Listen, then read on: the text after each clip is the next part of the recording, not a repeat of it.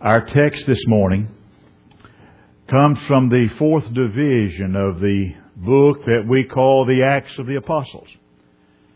And it's in verses 19 and 20, and it's a text that has a very interesting background. In Acts chapter 3, Peter and John are on their way to prayer meeting one afternoon. And as they come to the gate of the temple, they encounter a pest. It's a beggar. A man whose presence has become as familiar to the churchgoers as the temple itself. And this beggar there that's at the beautiful gate of the temple, he did what beggars do. He asked for help. And without any irritation and without any hesitation, Peter and John reached and they started searching their pockets. And guess what? They were empty. And so Peter, speaking for the two of them, said, "Silver and gold have I none." Well, now, most times that's going to be the end of the conversation. I mean, Peter has just said, "Look, man, I'm sorry. I'm tapped out. I'm broke. I don't have any money today." But these two men, they didn't think the fact they couldn't give money excused them. They didn't think the fact that they couldn't give any money set them free. They felt that they should still make some contribution toward this man's welfare. So Peter said, "I will give you what I can." Now think about that for just a minute. This man is a beggar. Now what does he want? He wants money. And if Peter and John are broke and they can't give him any money, they can't give him any silver or gold, what did they have? Well, for one thing, Peter and John had a very keen interest in that beggar at the temple gate that day. They had a personal interest in that man. You know why? Because that is what Jesus had taught them to do. They looked at this man that people looked upon as a parasite, and they saw in this man something of value. And I would suspect that as Peter and John looked at that man that day, that no one had ever looked upon him that way before. And the deep personal interest that these two men of God had in this man, it awakened some dead hopes inside that man's heart that day. It stirred a faith, an expectancy that this beggar would have thought was impossible. Peter said, "Silver and gold have I none. But rise up and walk in the name of Jesus Christ of Nazareth." Because of this man's encounter with Peter and John at the temple gate that day, he was cured in body. Better still, he was cured in heart. He went into the temple, and he went in the temple walking. Dr. Luke says that he entered the temple, he was walking and leaping and excited, and he was happy and praising God. Well, that afternoon at the prayer meeting, there was a new face there. And after the services, the folks all gathered around this man that just a few hours earlier had been a lame beggar at the temple gate. And he's clinging to Peter and to John because they are the men who had helped him and healed him. Well, that gave Peter something. That gave Peter the opportunity he had been waiting on. Because this man's been leaping and shouting and praising God, and he's clinging to Peter and John because they're the men that have healed him and helped him and made him whole. And you know what Peter decided? It's time to preach. I mean, there's an audience there. They're all staring at him. And that's what preachers do. So Peter started preaching. He told that crowd of people that day, He said it was the same Jesus that their authorities had crucified, that God had raised from the dead. And he said it was the power of Jesus that made that beggar whole that day. Well, guess what? That kind of dangerous talk could not be tolerated. So instead of inviting Peter and John home for supper, they locked them up for the night. And the next morning comes and Peter and John are put on trial. And they're facing a court that's dominated by the men who had been the movers in the legal murder of Jesus. Having been somewhat unfriendly toward Jesus, you might say, this court was naturally not friendly toward these apostles that morning either. And yet, after they considered the question, they brought in a verdict that was considered to be somewhat mild. Peter and John were not asked to renounce their faith altogether. They were not required to renounce their faith. They weren't told they had to go back to the temple and say they had made a misrepresentation or issue some kind of retraction or say they were mistaken. All that court did was they demanded that they not preach anymore and they not teach anymore in the name of Jesus Christ. And to the court that passed that sentence, well, that's a very mild sentence. But now I can imagine the response of those simple country preachers that day. And I have an idea the response that those two simple country preachers made that day amazed those folks beyond words. Because they had already realized that Peter and John were unlearned and ignorant men. But they realized that even though they were unlearned and ignorant men, they had been with Jesus.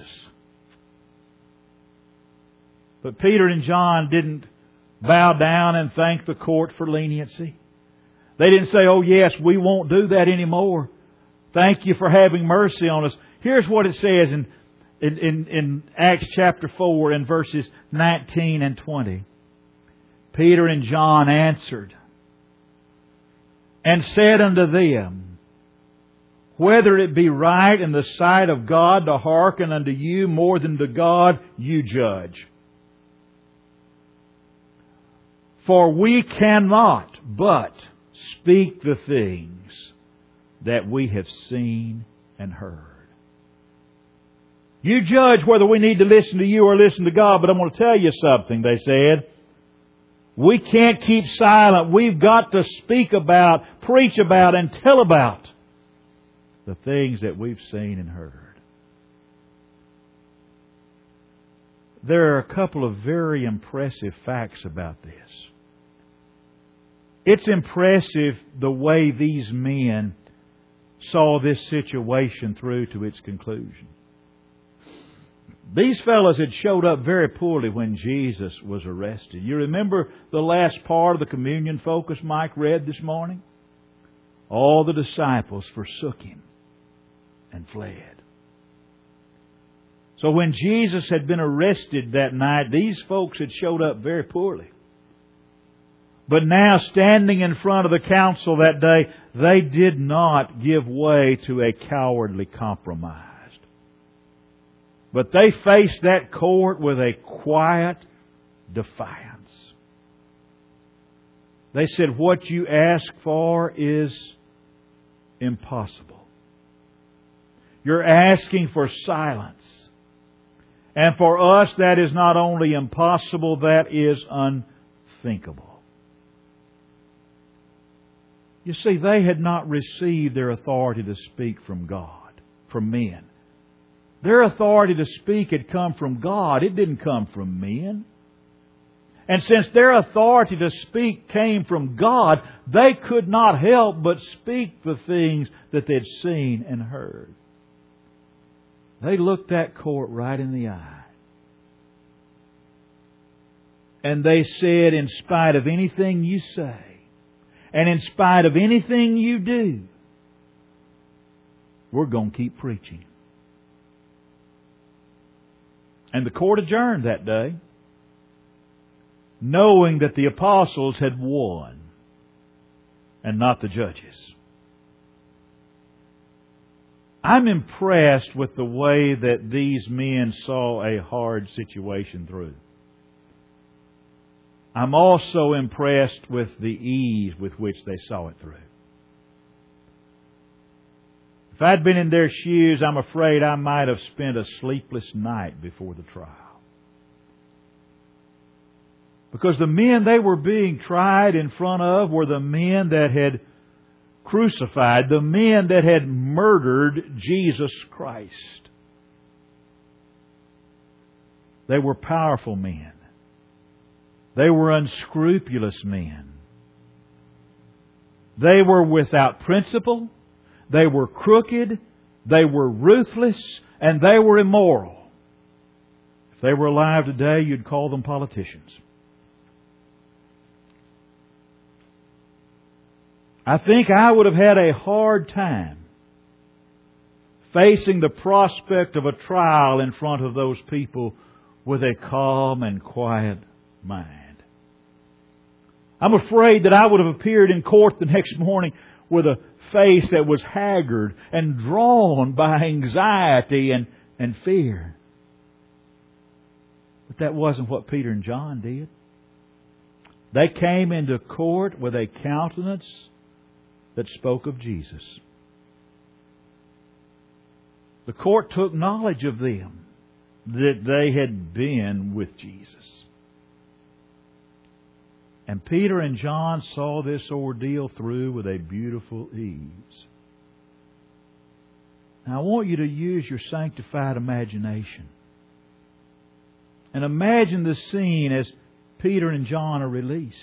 They return to their friends. They go back to their friends and they tell them everything that had been said to them. And their friends looked at them and they didn't see any marks of tense or tragic strain in their faces. They looked at them and they saw a settled joy. They saw a quiet peace. And I can hear Peter and John as they told their friends, they said, well, we told them that we could not help but speak the things we'd seen. And I can hear their friend, how did you do that? How did you manage to stay calm and say that in front of the Sanhedrin? Peter and John would have looked at them and said, well, we couldn't have done otherwise. At this point in their lives, it's as natural for Peter and John to be courageous as just a few days earlier it had been for them to be cowardly. And folks, this story has an enduring interest for us. At one time or another, every one of us has our hours of testing. We have our difficult days. And we would like to meet them in the same victorious way that Peter and John met this. In one way or another, we stand at the forks of the road every day.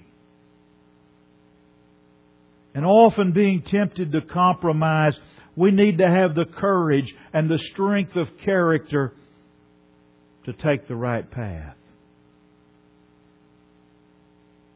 For Peter and John that day, compromise would have been such an easy solution. They could have said to the court, you don't preach anymore in the name of Jesus. And they could have said, yes, sir, we surely won't. And they could have just surrendered. We have to meet the ordeals in our life with the same valor and the same daring that Peter and John faced the council that day. They saw it through. And they saw the situation through with honor. And they did a big thing with beautiful naturalness. There was no bluster. There was no clenching of the fist. Well, I'll tell you what. There was no squaring of the jaw. Calmly, as if courage and loyalty had become second nature to them, they said, we can't help but speak about the things we've seen and heard. You see, in Jesus Christ, Peter and John found a strength that they did not know that they possessed. Peter and John had learned to be good without really trying. Write this down. It's on the final exam. To be good without too much sweat is the only way to make goodness attractive. I've known some very deeply religious folks who were also horrible religious examples. The elder son that Jesus speaks of in Luke 15 is a very religious man. He's clean.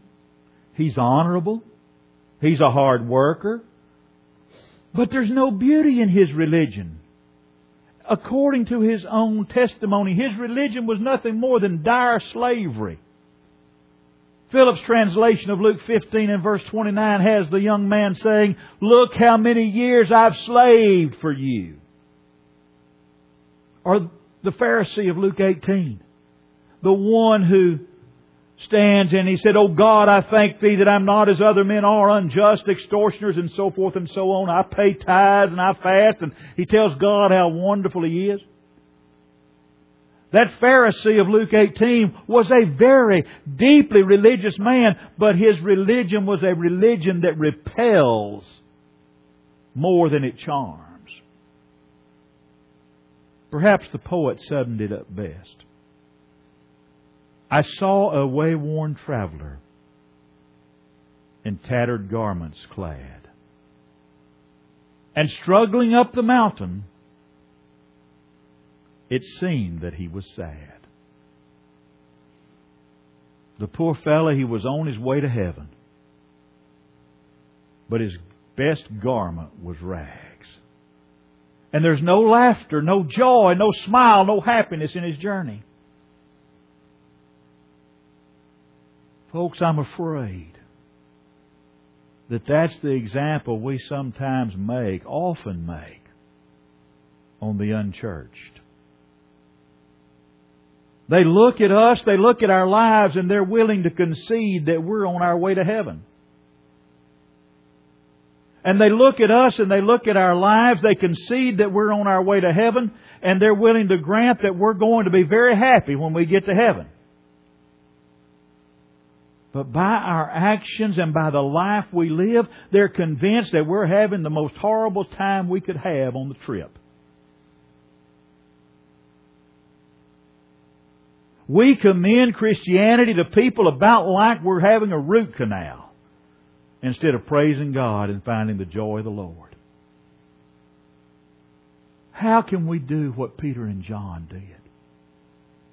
How can we learn to be thoroughly religious, thoroughly Christian, without the strain and the gloominess? We've got to practice living up to our very best day by day. That's not all of it, but it's part of it. It's the idea of putting our Christianity into practice on a daily basis. We read about Jesus. As his custom was, he entered the synagogue. You know what that tells me? Jesus was addicted to church attendance. A good life is largely made up of good habits. We practice good habits till they become second nature to us. Think about the statesman Daniel over in the Old Testament. How he got in the way of the cheap politicians in Babylon.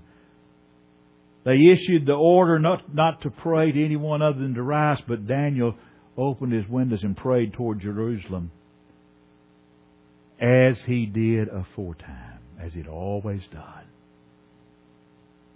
Good habits are important. But something that's far more important than good habits is companionship with Jesus. That was the supreme secret behind the courage of Peter and John. It was something that was so obvious that unfriendly court even saw it. They saw the boldness of Peter and John. They said, "Oh, they have been with Jesus." Years earlier, they'd met Jesus Christ. And they'd been invited into His fellowship. And as they followed Him and spent time with Him, they came to know Him and they came to love Him. And knowing Him and loving Him, they became more and more like Him. They came to possess His disposition. They possessed His way of looking at things. And they lived with Jesus until courage and unselfish living became as natural to them as the opposite had been before they met Him. Living with Jesus, they became like Jesus. And it all starts when we surrender our lives to Jesus. When we choose to, in simple trusting faith, repent of everything that's sin in our lives, confess His name, and be cleansed in the waters of baptism and have our sins washed away. And it continues as day by day we seek the companionship of Jesus Christ. You see, as Peter and John lived like Jesus, they became like Jesus. And living like Jesus becomes second nature to us when Jesus is the Lord and Master of our lives. Here it comes. If Jesus is not Lord of all of your life, He's not Lord at all in your life. It's His invitation as we stand.